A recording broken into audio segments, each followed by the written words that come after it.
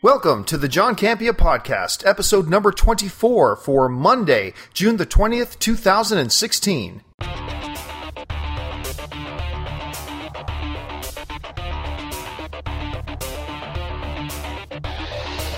Hey guys, and thanks for joining me for this episode of the John Campea Podcast. Also joining me this week is Wendy Lee, of course, from Collider. We're going to talk about the really sad passing of Anton Yelchin.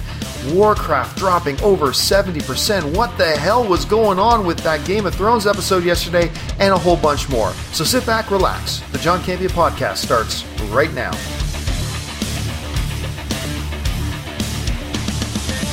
Well, hey there, everybody, and welcome to the new installment of the John Campea Podcast. Coming here on Monday. What is it? June the is it really the 20th? Mm-hmm. Oh my God! First day of summer. I feel like it just became June. Comic-Con. We are literally leaving for Comic-Con in less than a month. Like about a month. Yeah. Kind of nuts. I am enjoying this episode, like I was last episode, actually, with Wendy Lee. Wendy, thank you for being here again. Thanks for having me. Hey, everybody. And we got some stuff to talk about. Listen, we're going to talk about, I'm going to mention, look, for you sports heads, we're going to talk just a little bit about the NBA Finals just for a minute. Probably mention the Brock Lesnar thing as well. We're going to talk about the box office. And we're going to get to your Twitter questions. Obviously, I put out a tweet asking you guys to send questions, and in 2 minutes you sent out a ton. So we're going to get to some of those as well. But, I mean, the first thing, obviously, we should probably talk about is yesterday, the weirdest, oddest, it's one of those things where at first I thought it was fake. Pieces of news comes across saying, probably best known for Star Trek, actor Anton Yelchin died yesterday in a freak accident involving his car that apparently he had in neutral. And I'm not going to pretend to know all the details. I don't need to know all the details. But from my understanding was he thought he parked his car. It was actually neutral. He went behind his car, then his car rolled backwards and crushed him, I believe, against some kind of wall. Ugh. Totally a freak accident. So sad. How did you find out about it? Well, I was actually up at Lake Arrowhead with my family for Father's Day, and that morning of, I just got a bunch of notifications on my phone from work. And I saw the news, and I was like, how horrible. He was only 27, and you know what? He was actually here at the Collider Studios for the Green Room. He was talking with Perry. It's just so sad. So my condolences and prayers to his friends and family. It's so awful. And we were looking on IMDb earlier, and he's got 5 or 6 movies still to come out. Mm-hmm. Obviously, he was about to have Star Trek come out, which was going to be huge, and then a number of other films and projects coming out. I will always remember Anton. I've met him several times, and I got to get together with him for a few times for a number of projects he was doing. But the very first time I met him was at Comic-Con a number of years ago. And he was there promoting Fright Night, the remake to Fright Night. And that same year, I had Christopher Mintz-Plasse, better known to most people as McLovin. He was... we were honoring Christopher Mintz-Plasse with an annual award we used to give out at this party at Comic-Con as an up-and-coming star. And so I first met... And Christopher was in Fright Night with Anton, and I got to meet up with them pre-party and then do these interviews with Anton later. And, every once in a while you will remember people. We interview a lot of people in the business that we are in, obviously, but there are certain people that you remember who stand out to you as being really genuine and very nice and very open and very honest. And Anton was incredibly honest about himself and what he perceived as what he's good at and what he perceived he's not good at. And it was one of those really, really refreshing guys. And then sometimes you meet somebody like that and you think maybe they're putting on an act, and next time I'll tell. But in the 4 or 5 times that I got together with him after that, over the following years, he always came across the same way. Yes. So nice and sweet and gentle, and never, ever one of these guys. I've met some new stars, and he was relatively new star at the time, who don't, and to be fair, they don't know how to handle the success yet, and they can come across as, I'm king shit. I'm going to rule the world now. Mm-hmm. And he was just so not that. He was so the opposite of that. And you're right, he was only 27 years old, and you had this feeling with these 6 films coming up, and you just had this feeling he was just going to get bigger. Yeah. And it was just adds to this incredibly sad tragedy. Like, what were some of your thoughts when you heard about all this? I just couldn't believe it. And like you said, a lot of people knew him from Fright Night and what's that other movie he did? Besides Star Trek? Charlie Bartlett, a lot of people remember. Bartlett. But I obviously remember him from Star Trek, and I loved him in it. So then when I have yet to see The Green Room, but that's the plan to see it. But I just think his career was just getting better and better, and he was making himself into this, very well-known actor, easy to work with. Everybody who's worked with him liked him. When he was here, he was very nice, very humble and genuine person. So it's such a shame. Did you see the note J.J. Abrams put out yesterday? No. Yeah, J.J. did, because obviously J.J. worked with Anton a lot on Star Trek, and J.J., which he has done in the past, he took one of his personal pieces of stationery and just hand wrote a note, speaking directly to Anton, saying, you're one of the funniest guys on set I've ever been with. You're going to be terribly missed. And he put that on Instagram as sweet. Well, which I thought was really sweet. But, a lot of people first came to recognize Anton from Alpha Dog, and then a lot of people liked him in Charlie Bartlett, of course, and then he had a role in Terminator Salvation. Yeah, well, yes, in Terminator Salvation, which he was great in. And I got a real kick out of him. He was the voice of Clumsy Smurf in the Smurf movies. Oh, yes, he was the voice of Clumsy Smurf in the Smurf movies. And just, such a sad thing. And, we've lost a lot of very talented people. It's been a very odd year, 2016. We've lost a lot of legends. Yes. And we're losing, up-and-comers. And anyway, the Anton Yelchin passes away yesterday, an incredibly sad time. Anyway, with that all being said, let's move on to this thing. This was a shocker of a weekend at the box office on a couple of levels. Let's talk about the good shocker stuff first. Okay. Our good friend Scott Mance made a prediction about how much he thought Finding Dory was going to make, and what was his prediction? He said over 134 on his Twitter. Over 134, which some people rolled their eyes at. Makes just a hair over 136. Beats Shrek. Shrek 2? Is that really? Is that what it did? I think that's what Scott was saying. Opening weekend animated box office. Crushing number. Devastating number. I mean, and I'm sure it's helping that, the last time I checked, which granted was maybe a day or two ago, but it was holding... Shrek the Third, beating Shrek the Third. For the biggest opening ever? Yeah. $134 million for an animated film. I'll be honest with you, I thought maybe it would hit 100. Yeah. Because it's been so long since the first Dory. What is it, 12 years? I thought it was 6. Maybe you're right. I think it's 12. I got to look that up. I'll have to say, when I first heard about Finding Dory, I thought, are you kidding me? Why do we need a sequel to Finding Nemo? Finding Nemo, right? No, 2003, 13 years ago. Oh my God. 13 years ago. I feel old. I had zero expectations going into this film, almost to the point, not that I didn't want to see it, but I was thinking, where is Incredibles 2? And we're getting Finding Dory. So I kind of sat in this theater with my husband, and the film started, and I just find myself completely falling in love with it and completely just diving head in, excuse the pun, into this movie and just kind of letting the real world go. And I totally bought into this movie. Yeah, I had... Okay, first of all, for box office, I had lower expectations. I still thought it would get close to 100, but I didn't think it would crack 100 because 13 years since the original. And it is a sequel. And I'll be honest with you, the trailers did nothing for me. It looks fine. Yeah. It's a fine-looking movie. It's Pixar, so you have certain levels of expectations. But I remember me and Christian Harloff were talking about afterwards. It's like, both of us had these doubts that you could make a movie. Dory was a nice side character in Finding Nemo. A very, very nice side character. Could you build a movie around Dory? And I kind of thought probably not. So it'll be a passable film, a little bit higher than average because it's Pixar.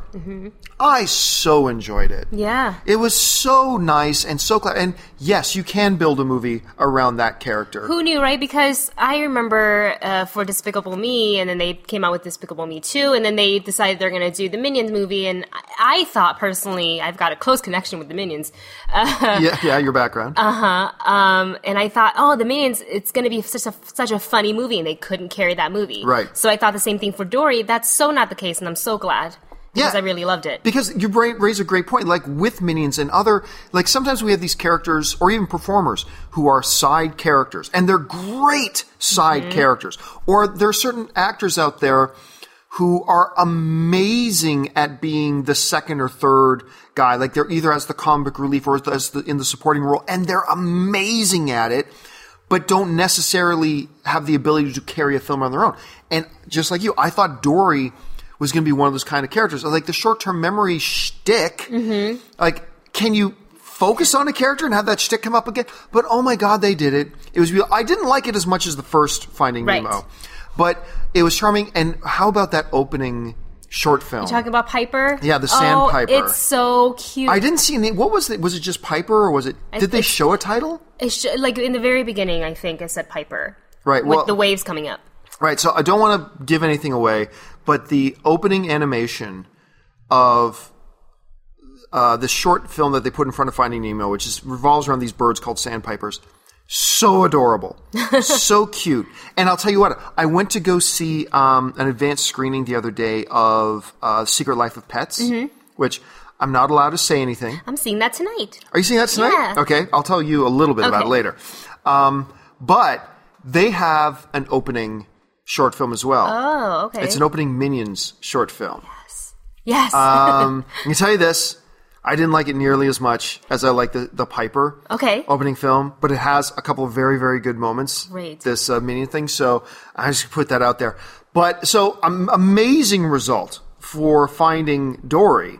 Central Intelligence did well. It came in, like, some people thought maybe 25 million, made 34. Actually, came close to 35 million. I enjoyed Central Intelligence. Yes. It's only rocking. It's totally split the critics. It's about 50-50 on the critics. So last time I checked, it had a 52% on Rotten Tomatoes. Is it a good movie? No. But we judge comedies on a slightly different scale. Because we, as human beings, we tend to judge comedies by did it make me laugh? Made me laugh. I laughed a lot. Yeah. I was either smiling or giggling pretty much through the entire movie with 5 or 6 good, solid belly laughs. Oh, good. With some wonderful cameos. Like 3 big, solid cameos in this. So it does well with 35 million. Conjuring 2 holding tight for a little $40 million film. It made another $15 million. It's up to over 70, and worldwide it's even more than that. So here's the bad one. And oh my God, is bad. And this is a movie I like. Very lowly rated by the critics. And honestly, the fans have not responded to it as much as I thought they would either. But for whatever reason, didn't flat out love, but I enjoyed Warcraft. Yes. Warcraft, on its second weekend, generally speaking, you would love to see less than a 50% drop from week 1 to week 2. And this is the second week that it's been out. This is its second weekend. 50% is average. 50-55%, that's fine. If you get a 60% drop, you're a little bit worried. Unless your first weekend made you like $150 million. Because then you expect a higher percentage drop off because so many people already saw it first weekend. I've only heard of a couple of films ever to have a 70% drop off. Warcraft had a 73% drop. Only made $6.5 million in its second weekend. Oh my gosh. Which is just devastating. Like, because when it made like 24, 25 million opening weekend, I thought that's low. That's really low, but at least the second weekend will probably only be about a 30% drop. 73% drop. Now, it's made domestically. It's only made $37.7 million domestically. But we know it's doing well in China. But not just China. Oh. I mean, because this made like $100 million in China. This movie is creeping up on $400 million worldwide. Oh my gosh. It's World of Warcraft, or I keep calling it World of Warcraft. Warcraft is sitting at north of $377 million worldwide. Even though only 37, look, I'm not going to pull punches. I like this movie. I love Duncan Jones. We had Duncan Jones in here.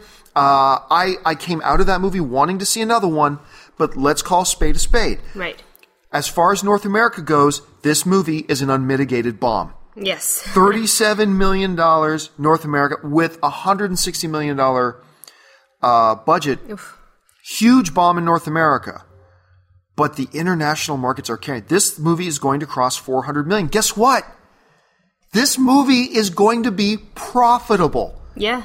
This movie, which has just absolutely tanked here in North America, is actually going to make Universal Studios money. It's going to make them a profit. And I'm personally very glad about that because I'm one of the few people who like them film.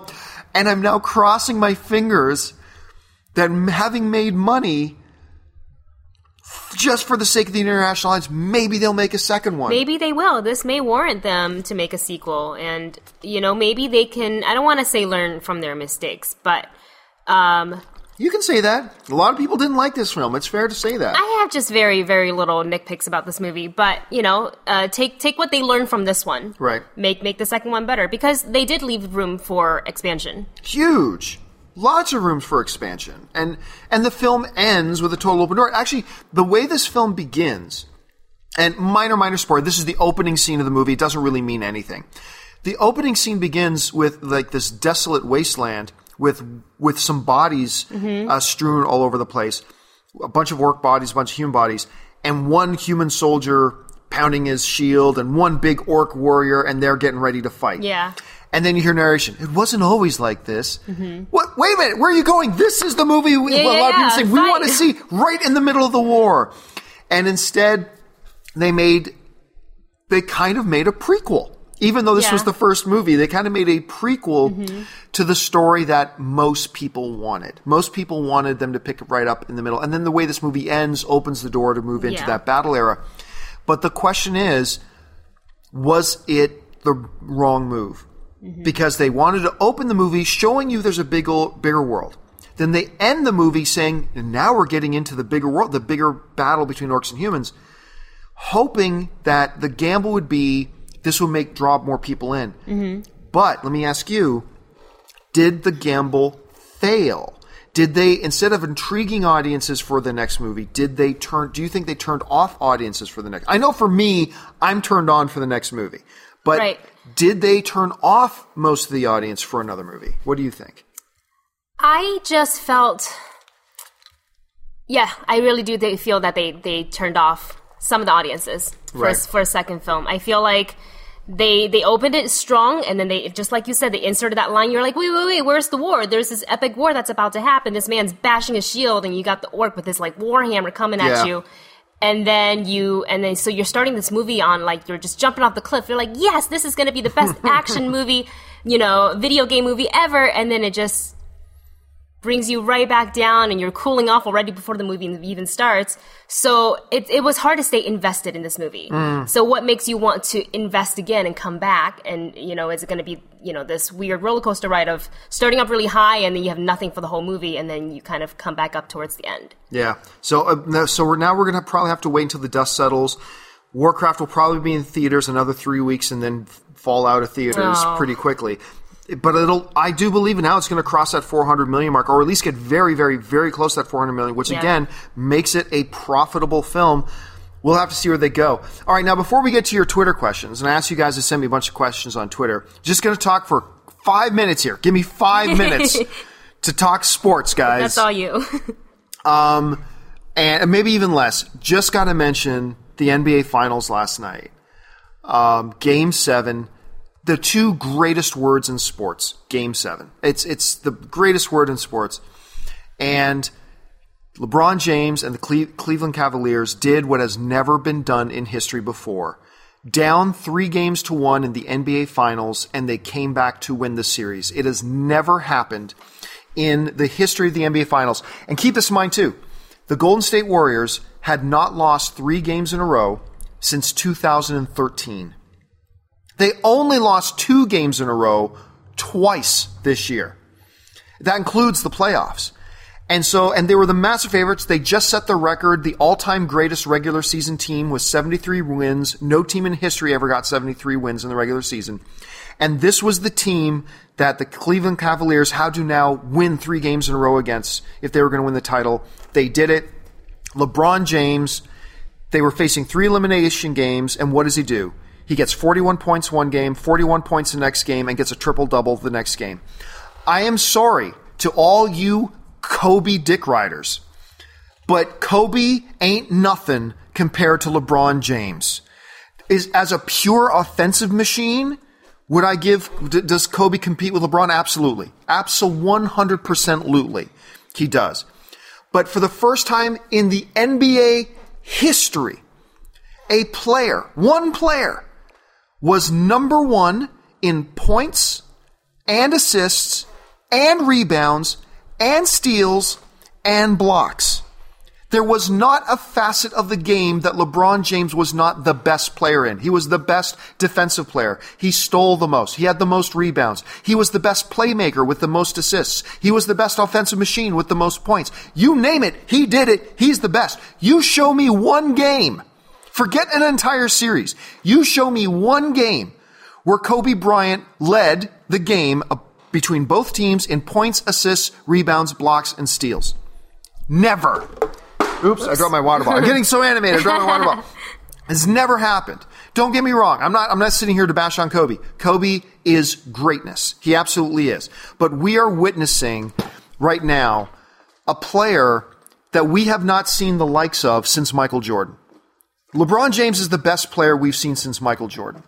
And I know there are a lot of guys who've grown up watching Kobe and they have a real strong attachment to Kobe. That's fine. That's cool. Sorry, the numbers are the numbers. The numbers are simply the numbers. LeBron James beats him in just about everything. And it's unbelievable to watch. And I thought the Warriors are going to win. I picked the Warriors to win in 5, and then it went past 5 games, and then I picked the Warriors to win last night by 12 plus points, and that LeBron James should get the MVP anyway. But they pulled it out. Unbelievable. I know you were glued to your TV last night watching. No. I was glued to GOT. All right. Oh, yeah. We got to talk about that. Okay. Game of Thrones last night. The most satisfying episode of the season. You know what? I'm going to go one step beyond that. Okay. I'm not going to say the best because that's going to be different for everybody. I think last night's episode of Game of Thrones was my favorite episode ever. Of the whole series? Of the whole series. Wow. Because I can see that. This episode had 2 incredible, quote-unquote, story conclusions. First, with Khaleesi. Yes. She comes back. 3 dragons going badass on an invading military. Dracarys. It was awesome. And it wasn't just the action of dragons. It was also the little quiet conversation going on the shore between Tyrion and the Masters. And the Masters there. And, I was talking to somebody last night and I said, Tyrion, some guys, you don't want to get them pissed off because they get angry and they're really intimidated. Tyrion, when he gets pissed off and mad, he gets quiet and he gets calm and he speaks eloquently. And he is terrifying. Yep. This little dude is terrifying. Yeah. And as he's sitting there talking to the Masters, I'm thinking, oh my gosh, I'd be crapping my pants right now if he was talking to me like this. And then, of course, then the Unsel cuts both the throats and amazing wrap up. Only to then be with a footnote of that you've got the Ironborn, you got Reek and his sister coming in. Yes. And that conversation was amazing. I love the potential of 2 queens in the Seven Kingdoms. Yes. Yara, I didn't like her in the beginning and when I was first introduced to her, and now I just think she's this very strong character. I've always liked her. Yeah. Right from the first. Remember, she was the one person to try to mount this unwinnable mission to try to go and rescue her brother. And she's been like that. She's great. And just the way I've really grown to appreciate, I'm going to always call him Reek. I've really No more Theon. No more Theon. He's Reek to me. But I've really come to appreciate the character and just that, why don't you claim the throne? Because I'm not worthy of the throne. And I'm starting to love this guy. The transformation. It's funny what getting your dick cut off does to you. It totally transformed him. And of course he was the big hero, for the what he was the biggest prickle in the ass of the Starks in earlier seasons. I wanted to kill him in the beginning. And then he's the one who saves Sansa. Yes. And, and which sets up the second big conclusion. Oh, man. Which is bastard versus bastard. Wow. unbelievable. The way they dramatically set it up, the cinematography of that entire battle sequence, the camera being under the pile of bodies with Jon Snow, and the way they shot everything. I mean, we all knew Littlefinger was going to show up with his army. We all knew that was happening. But to, like from the big battle sequence itself, the death of the giant was so... Yes, the last one. The death of the young Stark was horrible and heartbreaking. And it just makes you hate Ramsay more when that happens. happens. Oh, no, it absolutely does. And then a very satisfying end for Ramsay. Way more satisfying than Joffrey. Yeah, but you could hear, it's kind of like Obi-Wan Kenobi saying, I felt a great disturbance in the Force as if a million voices cried out in terror. When Joffrey died, you could feel the earth shake from people cheering. And I remember there's a bunch of great YouTube videos online of people watching the death of Joffrey happen and like jumping up and down. And now you know that happened as well with Reek. But here's a question I have for you, though. Okay. I mean, obviously you can say the big baddie right now, the big looming threat, the doomsday, if you will, the dark side, the Thanos, if you will, of this Game of Thrones world right now is the Night King. Yes. And he's the one who's coming. We get that. But from Joffrey, we had Joffrey that everybody could loathe. Yes. The whole audience, all the audience crowds could just hate Joffrey. Yes. Joffrey dies, and they quickly transitioned that. They gave us another person to despise and loathe, maybe even more so with Ramsay. Yeah. Now Ramsay's gone.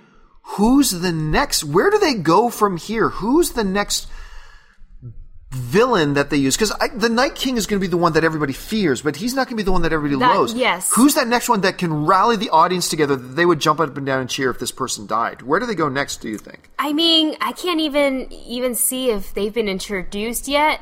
If we're talking about characters that have been introduced, maybe Theon and Yara's uncle, Euron. Yeah, they've set him up to already be kind of a dick. Yeah, so, I mean, killed his own brother. Yep. And he's like, let's go get my nephew and my niece, you know. He's pure evil, and he definitely does not want, you know, the throne to be reclaimed by its rightful owner. Right. So that could be it, but I don't feel that right now anyone that exists that we know of can surpass Ramsay. I feel like it's TBD to be introduced as well. Yeah, so we got to hang out for that. And, you know, here's the other interesting thing, because we're heading in now to the season finale.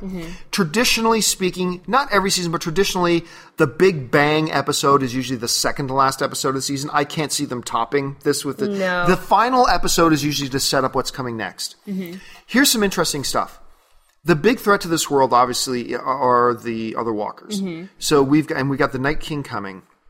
So, and yet half of this world is completely unconcerned with it right now. Like we saw Daenerys talking with the Iron Board. None of them have given a second thought to the Night King and his forces that are coming. We see all these different places of this world that haven't even mentioned it yet. Yet we know this is the big coming Armageddon. Do we start to see in this next season, and maybe starting to set it up in this next episode, do we start to see, at some point Jon Snow's got to meet Khaleesi, right? Like at some point, they've got to get together and say, look, finally we need she's to got band. her boats now. She's got her ships. Because, you know, she's now joined forces with Yara. She stole the slavers' ships, and they've got the Ironborn ships. And she's got her dragons, so we might see them meet at the very end. And she's got the Dothraki. Yes. And she's got her Unsullied. Oh, my God. And she is becoming the badass in the land. She's got the biggest army right now. Yeah, she marches on Westeros right now. Yeah. She takes the Iron Throne. Yeah. Yep, pretty much. I just don't see how she doesn't. I predict maybe at the very end, maybe not so much a face-to-face, but perhaps a dragon in the shot with Jon Snow. Right. Maybe seeing them flying on the horizon, like, what is that? You know, or I can't believe, I guess everybody knows that dragons exist, but I can't believe I'm actually seeing this. Yeah. Sort of a thing. I mean, I don't think they can top what we saw last night. It was too good. No, it's got to be set up. The next episode has to just be set up. Well, they did set up, is it Ser Davos? Yep. And very he's going to kill her. Suspiciously looking at her, so you already know they're going to jump right into that for the next episode. And he already didn't like her. Yes. I mean, he already didn't like her because he holds a lot of, you know, what Stannis became. Right. He holds her responsible for that. Right. Same time, she brought back Jon Snow And I think he's appreciative of that. He's appreciative of that, but nothing can forgive her, this girl was killed. Yeah. And I thought when they killed her, I thought Davos is going to come back and he's going to turn on Stannis. Yeah. I thought this will be enough, because he's terribly loyal to Stannis. But I thought this is going to be enough for him to turn on Stannis. Well, he can't. Stannis is dead. Right. So now who's left to be the object for it? It's going to be her. But, some people were mentioning, it raised the question, can she even be killed? We don't know if she can even be killed. Well, we just don't know. So we're going to see some interesting things there, I think. We got some loose ends to tie up, too. We haven't seen Bran for a few episodes, Arya. Oh, yeah. So there's still another Stark. Yeah. And this is going to be a really long season finale, right? They said it was going to be an extended one. Nice. I think at some point, Sansa becomes now the head of the Winterfell and the Starks, because once again, they don't know they have another brother out there. Yes. And I think, much like Ramsay, who was Ramsay Snow, a lot of people forget, Ramsay was Ramsay Snow. Right. The head of the family can officially decree, you are now, as he did, you are Ramsay Bolton now. Right, and she has the power to do think Sansa is going to, I think Jon Snow very soon is going to become Jon Stark. Jon Stark. And then we're going to find out that maybe Ned Stark isn't actually his dad. Maybe Ned Stark's not even his dad. I think we're getting into that now. I think we're going to, So we're going to, I think or at least a hint at it. I think he's going to be Daenerys' sister.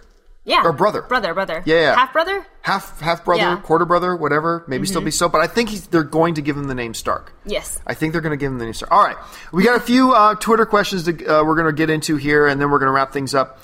The first one comes from Charles King at DarkSilver6905. He writes, John, how did you place this weekend at the World Series of Poker? Yes, I went to Vegas this weekend. I go every year to play in the World Series of Poker. I entered the 2 p.m. deep stack on Saturday, had 1,500 players, and I actually got knocked out in 288th. So out of 1,500, I came in 288th. Very happy with it. For those of you who understand poker, here's quickly, you'll get what I mean by this. It was a cooler hand. I had 10-8 of hearts suited. I raised pre-flop. This other guy called. Fair enough, so I knew I was probably behind. I was just trying to steal the antes and blinds. I had 10-8. The flop comes 10-10-3. So I'm first to act. I check, being sly. The guy bets 15,000. I have about 80,000 in chips at this point, so I was just over chip average. Actually, I was well over chip. I think chip average is about 50,000 at this point. I had 80,000. He bets 50,000 because I'm thinking he's got queens, jacks, something like that. He's going to think he's good. I push all in. And he instantly calls. I'm like, what? He had king 10. I had 10-8. The board didn't pair after that, so I got knocked out. Wow. I had so many chips I got out. But anyway, I was very happy with how I finished. Thank you for asking. Let's see here. Next question. Sorry, I didn't pick these out in advance. I'm trying to find the movie questions. A lot of people asking me about the NBA Finals. Okay. This one comes from Parker Cook, who asks, how can I watch a movie more critically? I find it difficult analyzing a movie like you guys. You know what? I honestly don't watch a movie critically. I just watch a movie and see what kind of an experience does it give me. And then I evaluate on, because look, I say this all the time. The job of a movie is to give you an emotional experience. Any emotion, fear, joy, anxiousness, thought, internal perspective, whatever it is, whether from documentary to animated film to comic book movie, movies are meant to give you an emotional experience or elicit an emotional response from you. Mm-hmm. The best movies are the ones that do that. Like you go and watch a movie like Schindler's List. Oh, well. You are having an emotional experience. Yes. You watch the first Avengers. You are having an emotional experience. Two radically different emotions. I personally tend to evaluate a movie then, not on technical merit, but I'll talk about the visual effects, or I'll talk about the cinematography, I'll talk about the sound design, sure. But as a film fan, as I walk out of film, I kind of tend to evaluate the movie on, did they succeed in eliciting that emotional response from me? Did they give me that emotional experience? And then I kind of go from there. I don't go in thinking critically. It's just that, if there are things that didn't work for the movie for me, that comes to mind afterwards. But anyway, when you go in to watch a movie, Wendy, I'm curious, like, what do you tend to evaluate a movie on? Entertainment value and how much it can pull me in and keep me in the movie. I don't want to sit in a movie and fall out of it at some point and going, what time is it? Or how long have I been sitting here? And you're thinking about real life things when you're sitting in a theater. You should be completely submerged in that moment for the duration of however long that movie is. And if a movie can't do that, then it's failed, because for me, movies are properties of entertainment. Yeah. And if it can't keep me in there and not let me escape back to the real world, then it didn't do its job.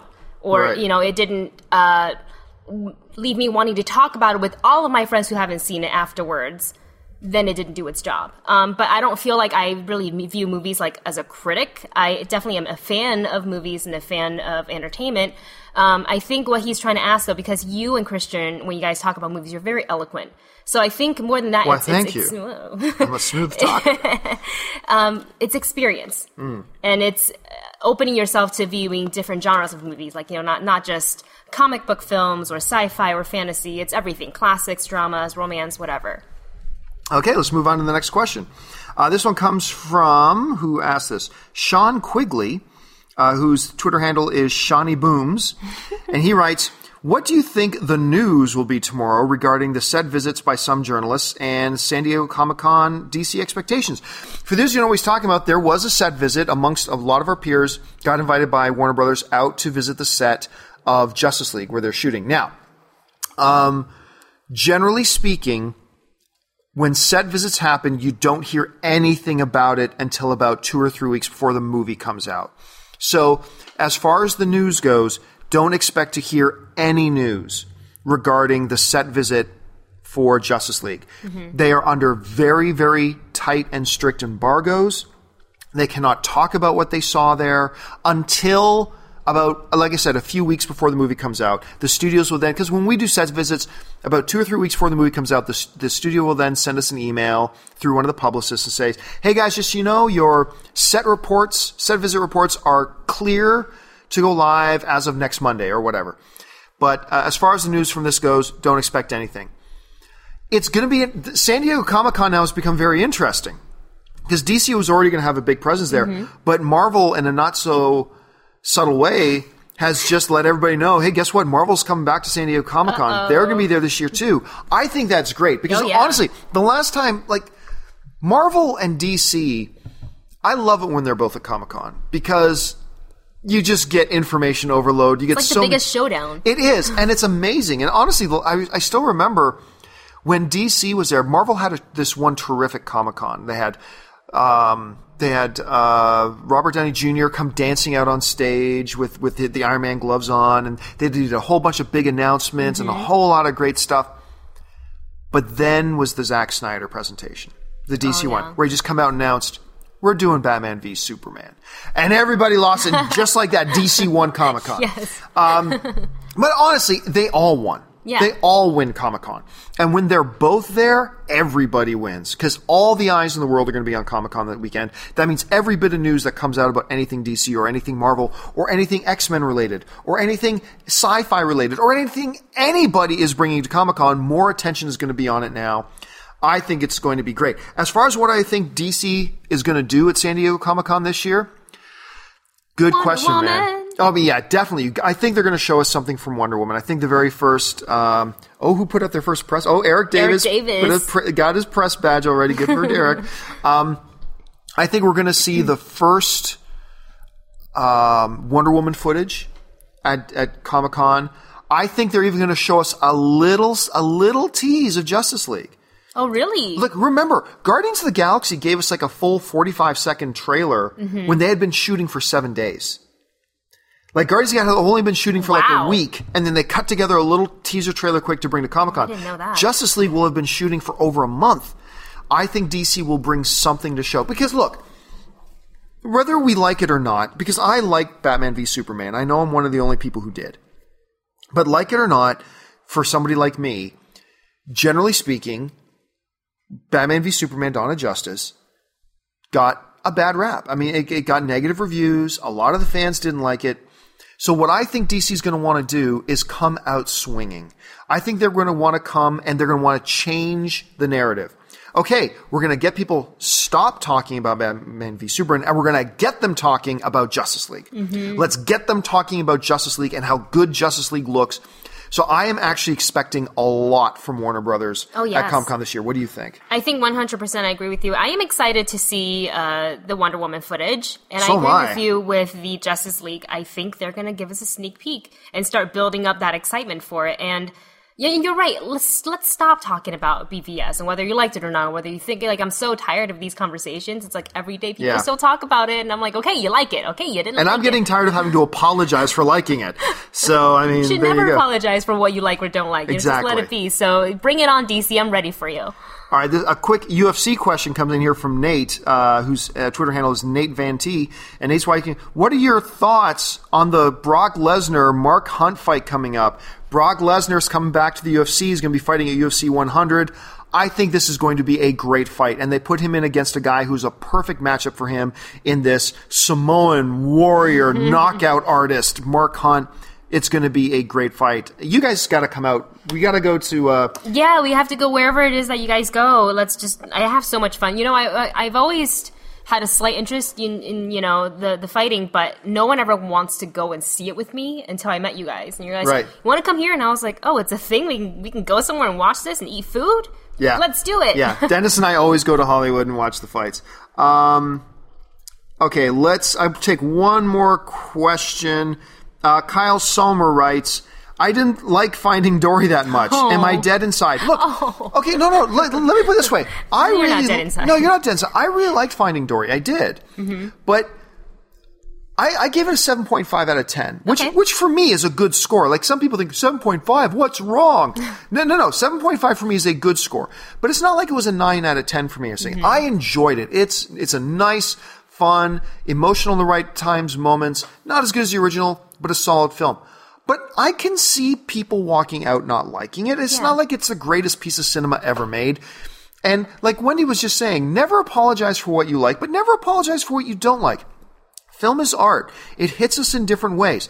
It'll elicit an emotional reaction from you in different ways than it will from me or from Wendy or anything like that. So no, just because you didn't like Finding Dory does not mean you are dead inside.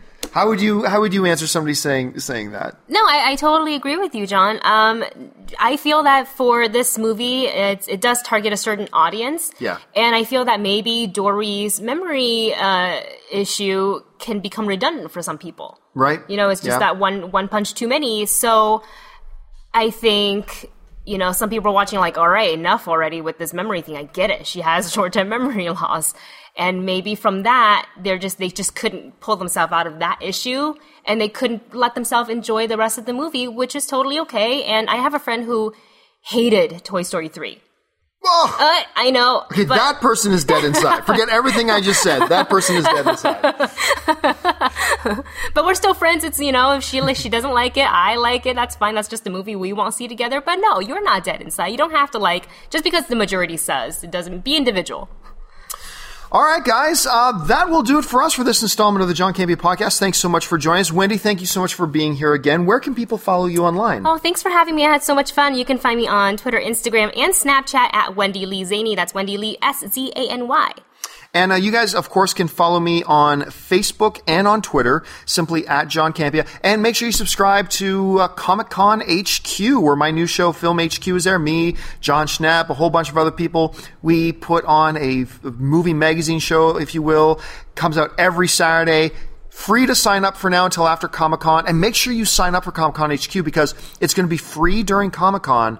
It's free right now, and it'll be free during Comic-Con. And they are going to be streaming all the Hall H panels, constant shows. We're going to be doing some live episodes of Film HQ from there. We've got a stage there we're going to be doing stuff at. You're going to want to make sure you're signed up, and it is free for Comic-Con weekend. Go to www.comic-conhq.com and sign up for free right now. So that'll do it for us, guys. Thanks so much for joining us. My name's John Campea, and until next time, bye-bye.